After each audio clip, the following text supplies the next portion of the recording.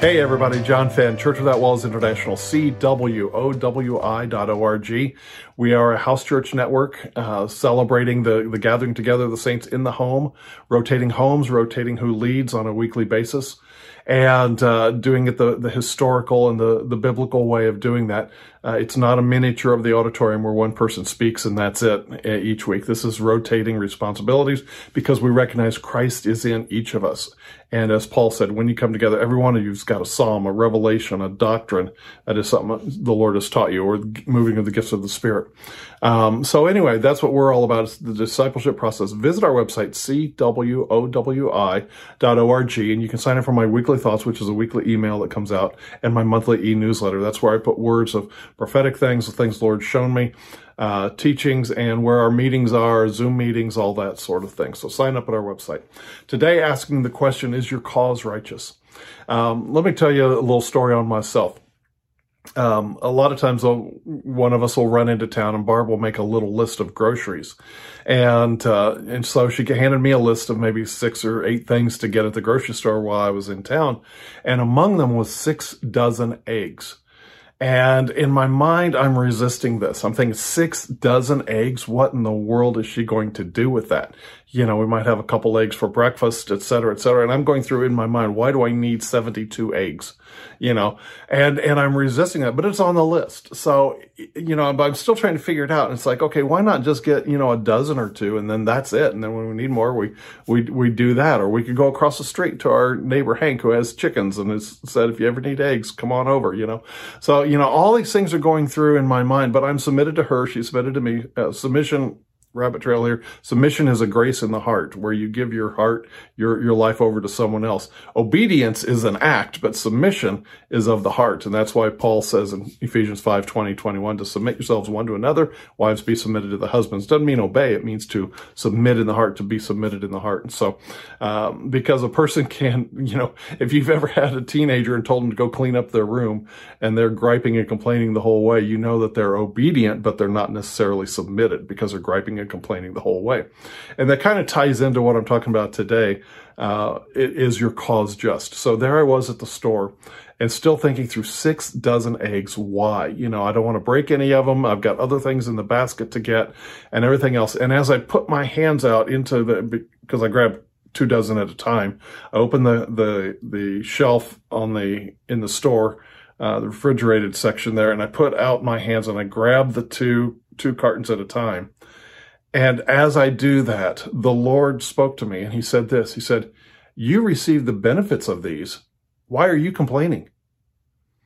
And I put, first that 2 dozen, then the next 2 dozen, got all 6 dozen loaded in the cart. And that stopped me in my tracks. He said, you received the benefits of these. Why are you complaining? My cause was not just. My griping, complaining, etc. Barb is a wonderful cook. Who knows all the plans that she had for it? But that's her realm. That's her business. In doing that, I'm just running an errand. She's asking me to do that for her. And because I'm submitted to her, of course, I'll be happy to do that. But at the same time, I'm thinking, what in the world are we doing? Why do we need 72 eggs? What's she got in store for this? And then the Lord just stopped me. You receive the benefits of these. Why are you complaining? So in other words, it was like, keep your heart right. My cause was not just. And that's the point today. My cause is not just. Let's say you're driving through your neighborhood and there's a neighbor with a trashy yard. And it doesn't violate the homeowners association rules or anything else, but it's just not the way you would do the yard. And you go by, I wish they would clean that up. Griping. It's such an ugly yard. Look at everybody else around. Why don't they do something? You know what? Your cause isn't just. Would you like them to clean it up? Yes. You do that, but not to the point that you get angry or bitter or think worse of them because of that. Your cause is not just. You don't know the reasons behind it. Maybe somebody inside is handicapped and has limited abilities or limited finances to keep up the yard or anything. So instead of reaching out and befriending them and getting to know them and finding out their lives and everything else, a person will just gripe and complain, I wish I would do this, I wish to do that. Is the cause just? Let's look at this in the life of Jesus. In Mark chapter 3, verses 1 through 6, Jesus is teaching, and there's a lot of rulers sitting there, the Pharisees, the scribes, etc. And Jesus asks a question. He says this, is it right to do good on the Sabbath? If an animal falls into a pit or into a ditch, don't you work to get that animal out to save its life? Is it right to do good on the Sabbath? And it said they sat there in silence. And Jesus looked round about them with anger, it says, being grieved because of the hardness of their hearts. Being grieved because of the hardness of the hearts. The word hardness there is where we get like sclerosis of the liver, sclerosis of the heart. It's a word that means a gradual layering of hardness. It was used as a construction term in the first century to mean a layer of whitewash, and then you let it dry, and then you put on another coat of whitewash, and then you let it dry, etc. You build up layers.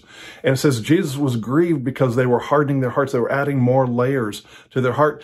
And here's the reason he was angry. And it was just because they knew what to do, but they didn't do it. He asked them a simple question. Is it right to do good on the Sabbath, to get an animal, for instance, out of a ditch to save its life? And they held their peace. And he was angry with them. His anger was justified because they knew what to do, but they didn't do it. So that's a case where you could be justified.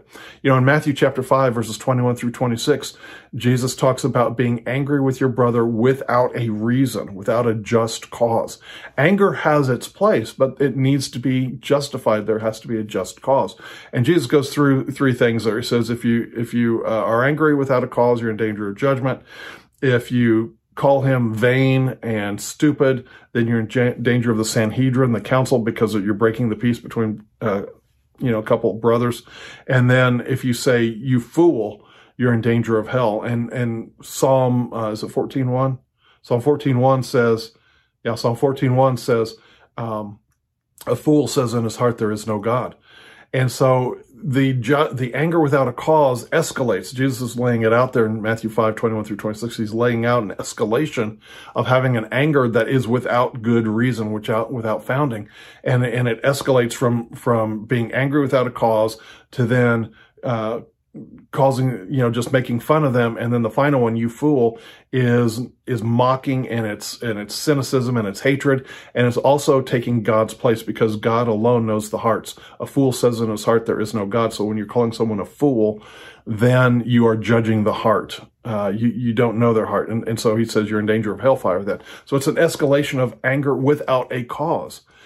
And so, you have to think about, maybe there's a husband who says, okay, let's paint the room. My wife wants it painted this particular color. I don't want it painted that particular color, but my wife insists it goes on that particular color. So the husband is painting the room, and then he kicks over the paint can. And who's he angry with? Not with himself, but his wife, because if he had been allowed to paint the room the way he wanted it, that paint would never have been there. And so he blames his wife for his own actions. His anger is not just. His anger against his wife is not just. I once had a couple who were engaged to be married. She was about 36 at the time, had never been married before. He had been married, lost his wife to cancer, was left with a young son, and they were engaged, but they almost broke off their engagement because of an argument over how you load the dishwasher. That's right, how you load the dishwasher, because each of them were adults, had their own households, etc., and they were getting married. Him remarried her for the first time, and the argument that almost broke up their engagement was, how do you load the dishwasher? Their cause was not just. Because there is no right or wrong way, according to, once you get it within certain parameters, it's a matter of taste. It's a matter of what you found effective for that model of dishwasher, etc. So it's not a right and wrong thing. Their cause was unjust. A lot of times, if somebody is taking a long time to do something, we say, oh, he's very slow. But if we turn that on us, we say, oh, I'm taking a long time to do it because I'm just being thorough. And so our cause is not just. We get angry at somebody for being slow, but then when it happens to us, we say, "Oh, I'm just being thorough here," And so if somebody doesn't do something that we think they should be doing, we accuse them of being lazy. But when it comes to us, it's like, well, I'm busy with other more important things. And so we have a double standard with ourselves. So the question is your cause just? The Holy Spirit is the Spirit of truth. And he's just like a flame, or to borrow the words of an old Amy Grant song, the same sun that melts the wax hardens the clay. God is love. God is light. God is just. It's just a matter of when we approach that love and life and everything else that's not that burns away. Everything that's not light, everything that's not truth burns away. Paul had a situation in 1 Corinthians chapter 3, verses 3 through 15, where there are a bunch of them in envy and strife and division, saying, I'm of Paul, I'm of Apollos, and they're making little cliques and little groups. And Paul said this, a shortened version. He said that envy, strife, and divisions, he said, if you carry that into your death, when you stand before the Lord, that is going to get burned away like wood, hay, and stubble. Dealing with the envy, dealing with the strife, ending the little cliques and groups, and walking in love and forgiveness is, Paul said, gold, silver, and precious stones. That will withstand judgment. It's not that the Lord is angry or anything else. It's just he is light. He is love. And anything that's approaching him is got to rise to that level of pureness. And anything in us that's not that pure just gets melted away, just gets blown away by his purity and his holiness. And so let's clean up our act here, examine ourselves. Is your cause just? And with me, when I put out my hand and grab those, and the Lord said, you get the benefits of these. Why are you complaining? That stopped me in my tracks. I judged myself. I said, oh, sorry, Lord, you're right. And I put the questions about why I was getting 6 dozen eggs aside, and I got the 6 dozen eggs and I brought them home, and I haven't said a word since. But it was a good point between me and the Lord where he judged me in that, where my motives approached his light, his love, his life, and it was burned away. You get the benefit of these. Why are you complaining? So anyway, is your cause righteous? All right, good question. Visit us on our website, cwowi.org.